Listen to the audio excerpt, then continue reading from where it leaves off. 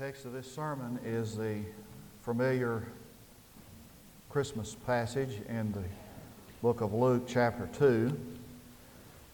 I'll read the verses following verse 22 through verse 35. So we'll begin reading at Luke 2, verse 22. I have been here when they've been practicing the music, Christmas music, celebration of carols, and was here Friday night when they taped that celebration of carols to be presented on television, and I can promise you that you'll want to be here tonight to hear the sanctuary choir sing these marvelous Christmas songs as we continue in our celebration of Christ's great birth. Would you read along with me as I read from the New American Standard, beginning at verse 22? And when the days for their purification, according to the law of Moses, were completed, they brought Jesus up to Jerusalem to present him to the Lord. As it is written in the law of the Lord, every firstborn male that opens the womb shall be called holy to the Lord, and to offer a sacrifice according to what was said in the law of the Lord, a pair of turtle doves or 2 young pigeons. And behold, there was a man in Jerusalem whose name was Simeon, and this man was righteous and devout, looking for the consolation of Israel. And the Holy Spirit was upon him. And it had been revealed to him by the Holy Spirit that he would not see death before he had seen the Lord's Christ. And he came in the Spirit into the temple, and when the parents brought in the child Jesus to carry out for him the custom of the law, then he took him into his arms and blessed God and said, Now, Lord, thou dost let thy bondservant depart in peace according to thy word. For mine eyes have seen thy salvation, which thou hast prepared in the presence of all peoples, a light of revelation to the Gentiles, and the glory of thy people Israel. And his father and mother were amazed at the things which were being said about him.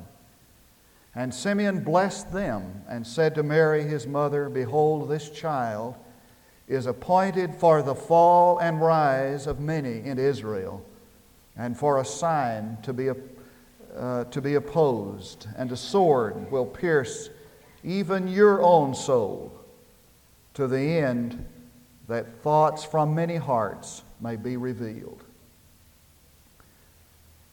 Several years ago, a lady in New York City died and left a very strange will. She left a lot of money, a large estate, but she bequeathed everything she owned to God. Her attorneys began to set out to take care of the legal proceedings to administer that will. They filed a petition in court naming God the party thereto, and the court duly issued a summons made out to God and set out to see if they could present it somehow to Him, which brought great laughter from everybody who was involved as the farce was carried out. And after all the legal requirements were met, they made a final report to the court. It read this: After due and diligent search, God cannot be found in New York City. It may be hard to find God in any big city. I mean, have you been to Dallas lately? On Central Expressway, it might be hard to find God in any big city. It might have been hard to find Him 2,000 years ago in Jerusalem, indeed. For it was a hustling, bustling city of commerce and economy. It was the meeting place of all sorts of religious notions. It was a city under the occupation of a foreign army with all the problems that brings. But there was a man in Jerusalem who was looking for God. He was a devout man, a man of faith, a very religious man. He had received a promise. It had been revealed to him by the Holy Spirit that he would not die until he had seen God, until he had seen the Messiah. And you imagine the joy that was in this man when he first laid eyes on the 5 little fingers of God. Can you imagine what must have gone through his heart when first he saw the Messiah? Mary and Joseph had brought Jesus to the temple to dedicate him to God. When he first saw him, and he rushed up to Mary and Joseph and asked if he could hold him. And when he had him in his arms, the Messiah, he looked on God for the first time. He lifted up his voice and prayed, "Now let thy servant depart in peace, for mine eyes have seen thy salvation, prepared for all thy people." I tell you, you can find God anywhere if you're looking for Him. None of us would have blamed this man if he had given up on God. Well, there surely wasn't much evidence that God was anywhere to be found. There were 450 years of silence. No prophet spoke, no singer sang, no word from God. We would not have blamed him if he'd given up his quest. For how long do you wait for God? Surely there was no evidence in Jerusalem that God could be found. Slavery was entrenched. 2 out of every 3 people lived in that Roman world with slaves.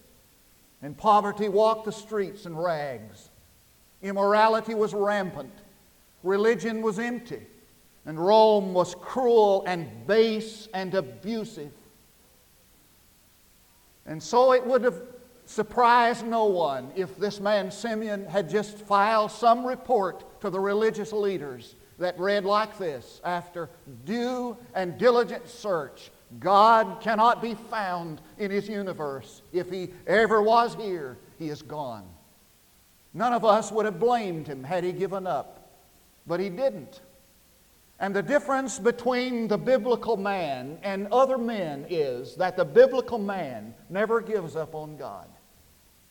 You can find God anywhere if you look for Him. Oh, I suppose there are several things that must be necessary in your quest. There must be a believing heart. Life has a way, doesn't it, of making cynics of all of us. Jesus understood that it was easier for a child to experience the kingdom of heaven than us shell-shocked adults. For us, life gets kind of encrusted with layers of self-serving rationalizations and unrealized expectations and negative experiences. But none of us is too old to believe. For faith is still a matter of just letting go and letting God. I read about a man one time who was going to descend into this dark, deep well.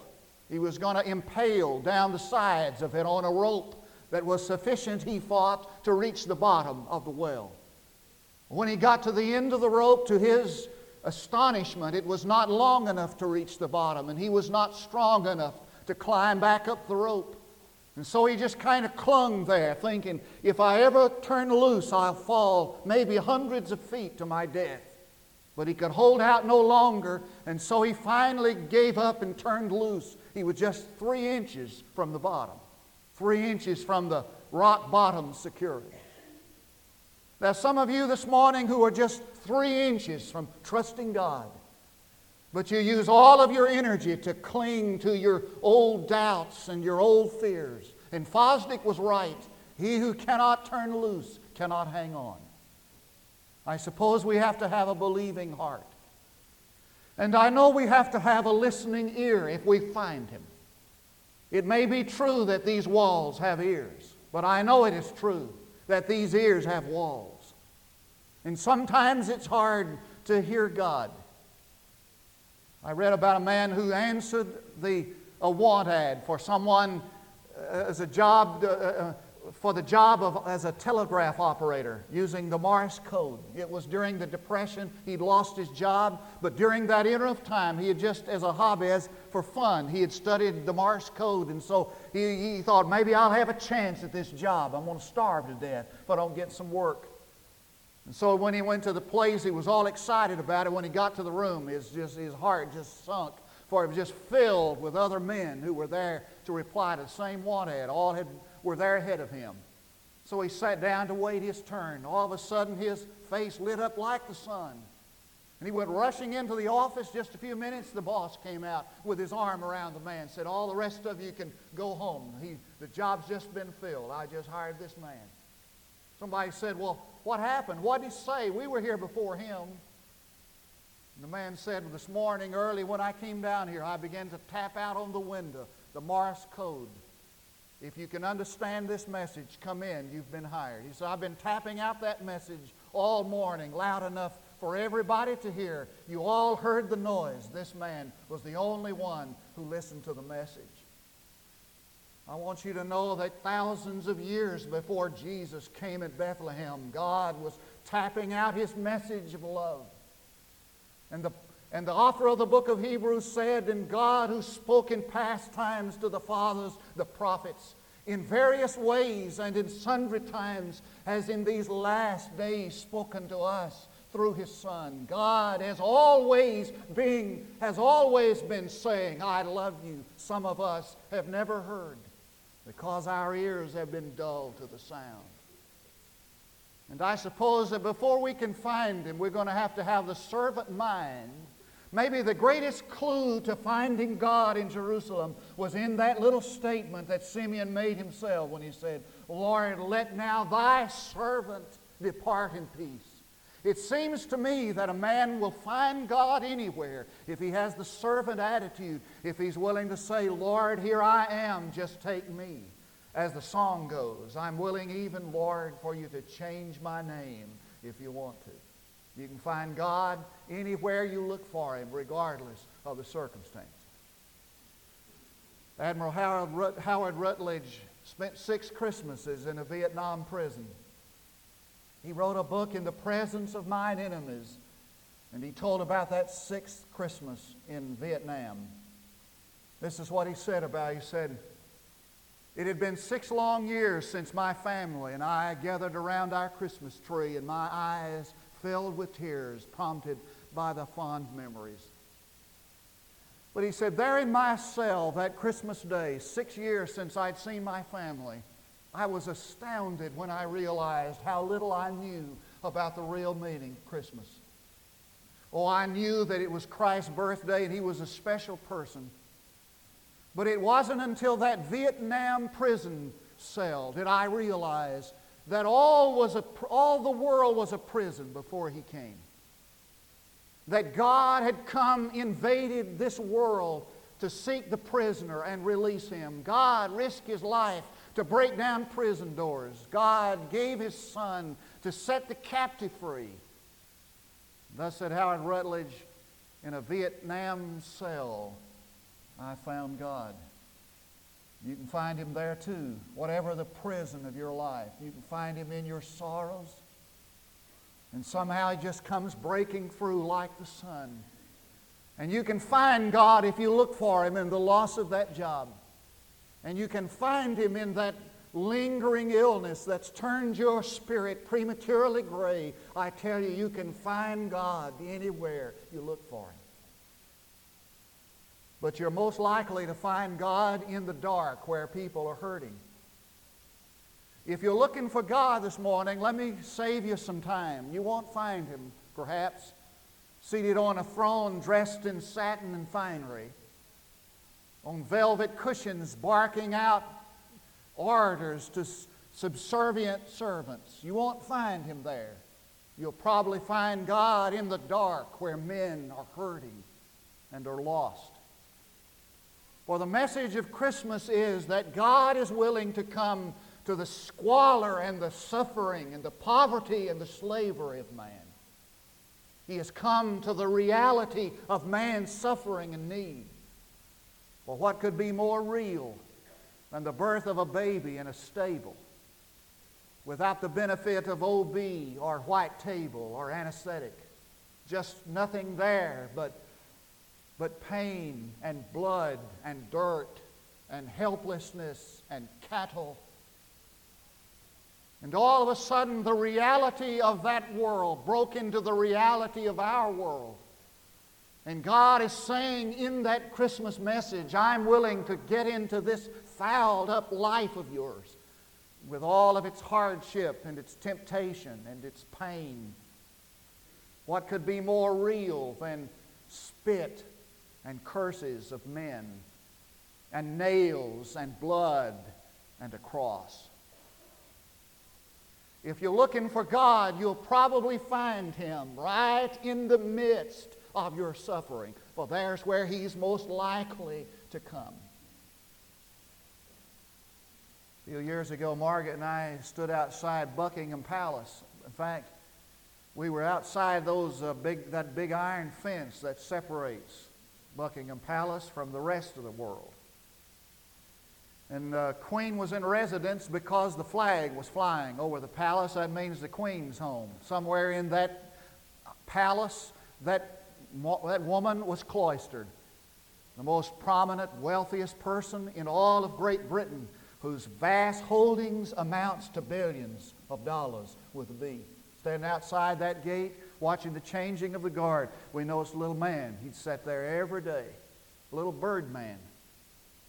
He had on a black rain slicker and had on a cap, and he was just covered with birds. If you've ever been to Buckingham Palace, you've seen him. Those black swallows that gather around there. He was just covered with them. And he had birds feed, and they'd come up to the end of his cap brim, and he'd feed one, it'd step off, another take its place. He fed those birds there, sitting there, hunched up against a biting cold wind. Somewhere just a few feet beyond was the wealthiest woman in all of Great Britain. Sitting there outside the iron gate was a birdman covered with a flock of birds and bird droppings. I wonder where you'd find God.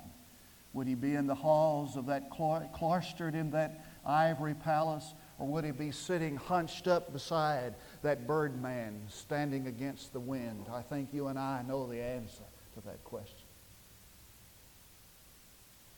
And a man wrote a little story one time. It's an apocryphal story about Jesus making an appearance in Anywheresville, USA. Could be Durant. He's going to come on Christmas Eve to downtown Anywheresville, 3 o'clock. Man, everybody was getting ready. I mean, this is going to be the big event in the county.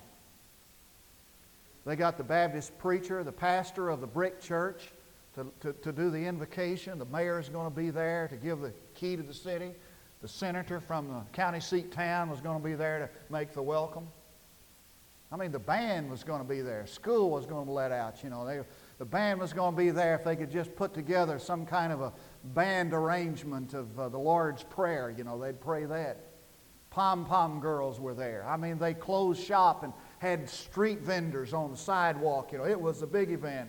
The siren was blowing. Everybody was there. The sheriff's posse, all of us were there. But Jesus.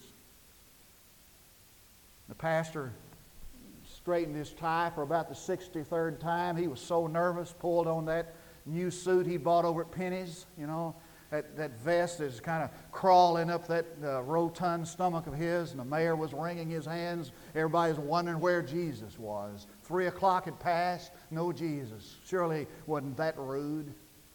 All of a sudden somebody came pushing through the crowd, came up and whispered in the ear of the nervous mayor, and the mayor made the announcement. There's been some mistake. Somebody thinks they just saw Jesus sitting on the curb down at the housing project, talking to that boy that the sheriff arrested last week for smoking dope.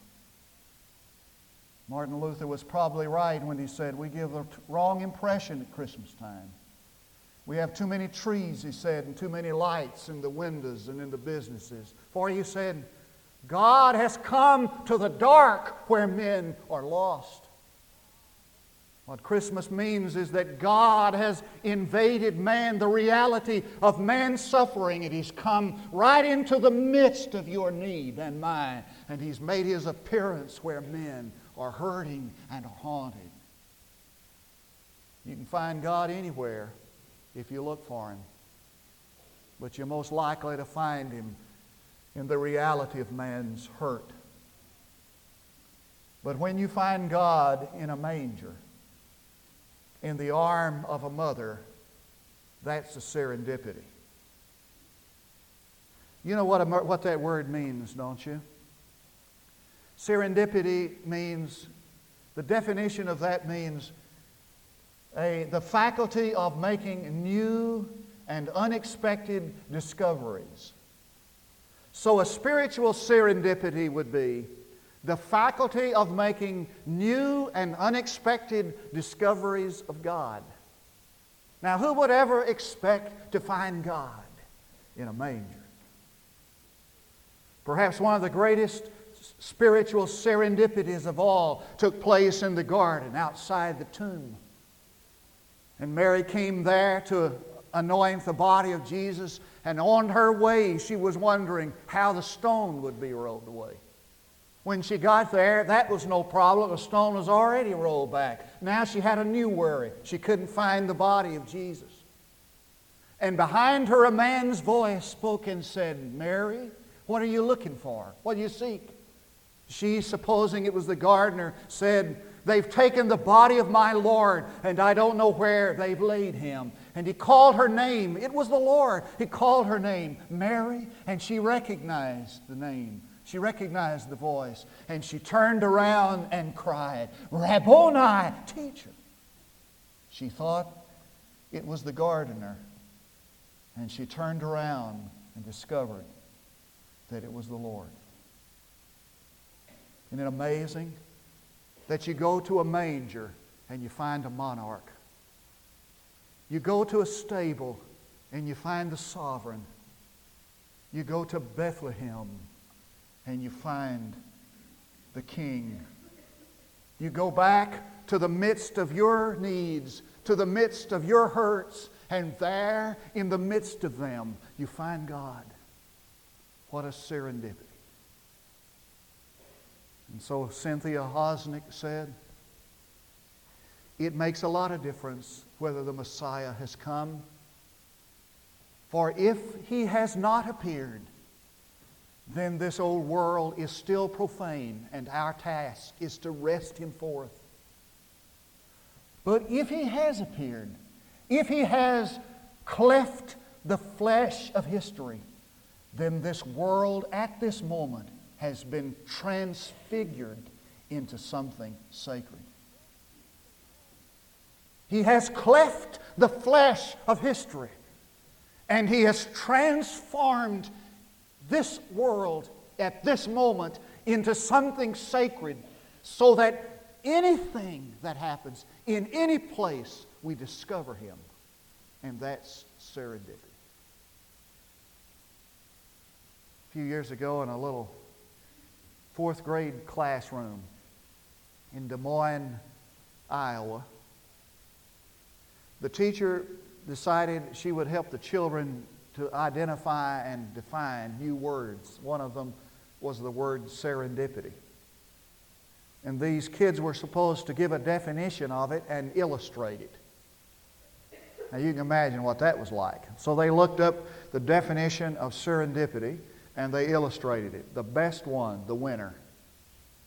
This boy turned in the picture of a caterpillar. I mean, one of these worms, fuzzy worms. And it showed how that worm, he drew pictures best he could, that worm making a cocoon. And outside the cocoon, he drew a picture of a butterfly. And he put his explanation.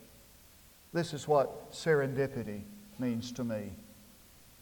The caterpillar thought he was dying when he was really being born. And you came into the service this morning, thought it was just like any other service, Thought, well, it's Christmas time. We better go to church. Beautiful Christmas music. Beautiful poinsettias. Preacher will say something about Christmas. And you came here this morning just like every other day. You thought you were dying. And you're just being born. You thought you'd come hear a preacher. And somehow you hear God.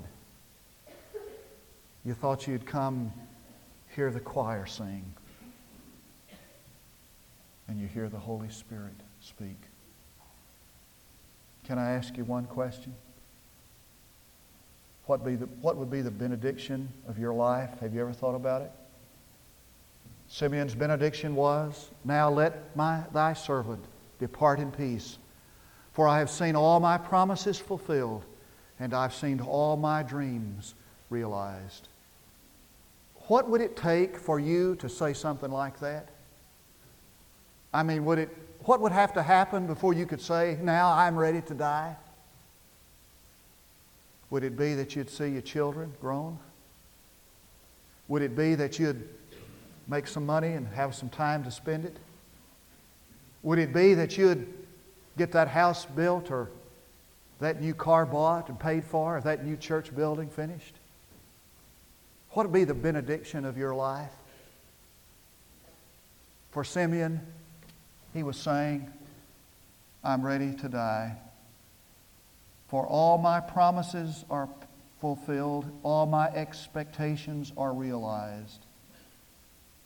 I have seen the Lord, and that's the most important thing to me." Would you bow for prayer? Our Father, I pray that you will come now to this moment with us. And where our ears have been dull to hear, that you'd enable us to hear what you have to say, what you have for us to do. Where our eyes have been blind, that you'd give us sight to see what you'd have us to do. And Father, I pray that if there are those this morning who have never experienced, who have never come to know Jesus Christ as their Lord and Savior, and they've been looking, searching for something, they didn't know what, to meet the need, to fill the void, I pray their eyes will see Him, their heart will know Him, their faith will trust Him. Lord, I pray that you'll break through today to some of us your word and your will that we have not yet done. That this moment will be the most sacred and important and changing moment in our life. I pray this in Jesus' name, and I ask it for His sake.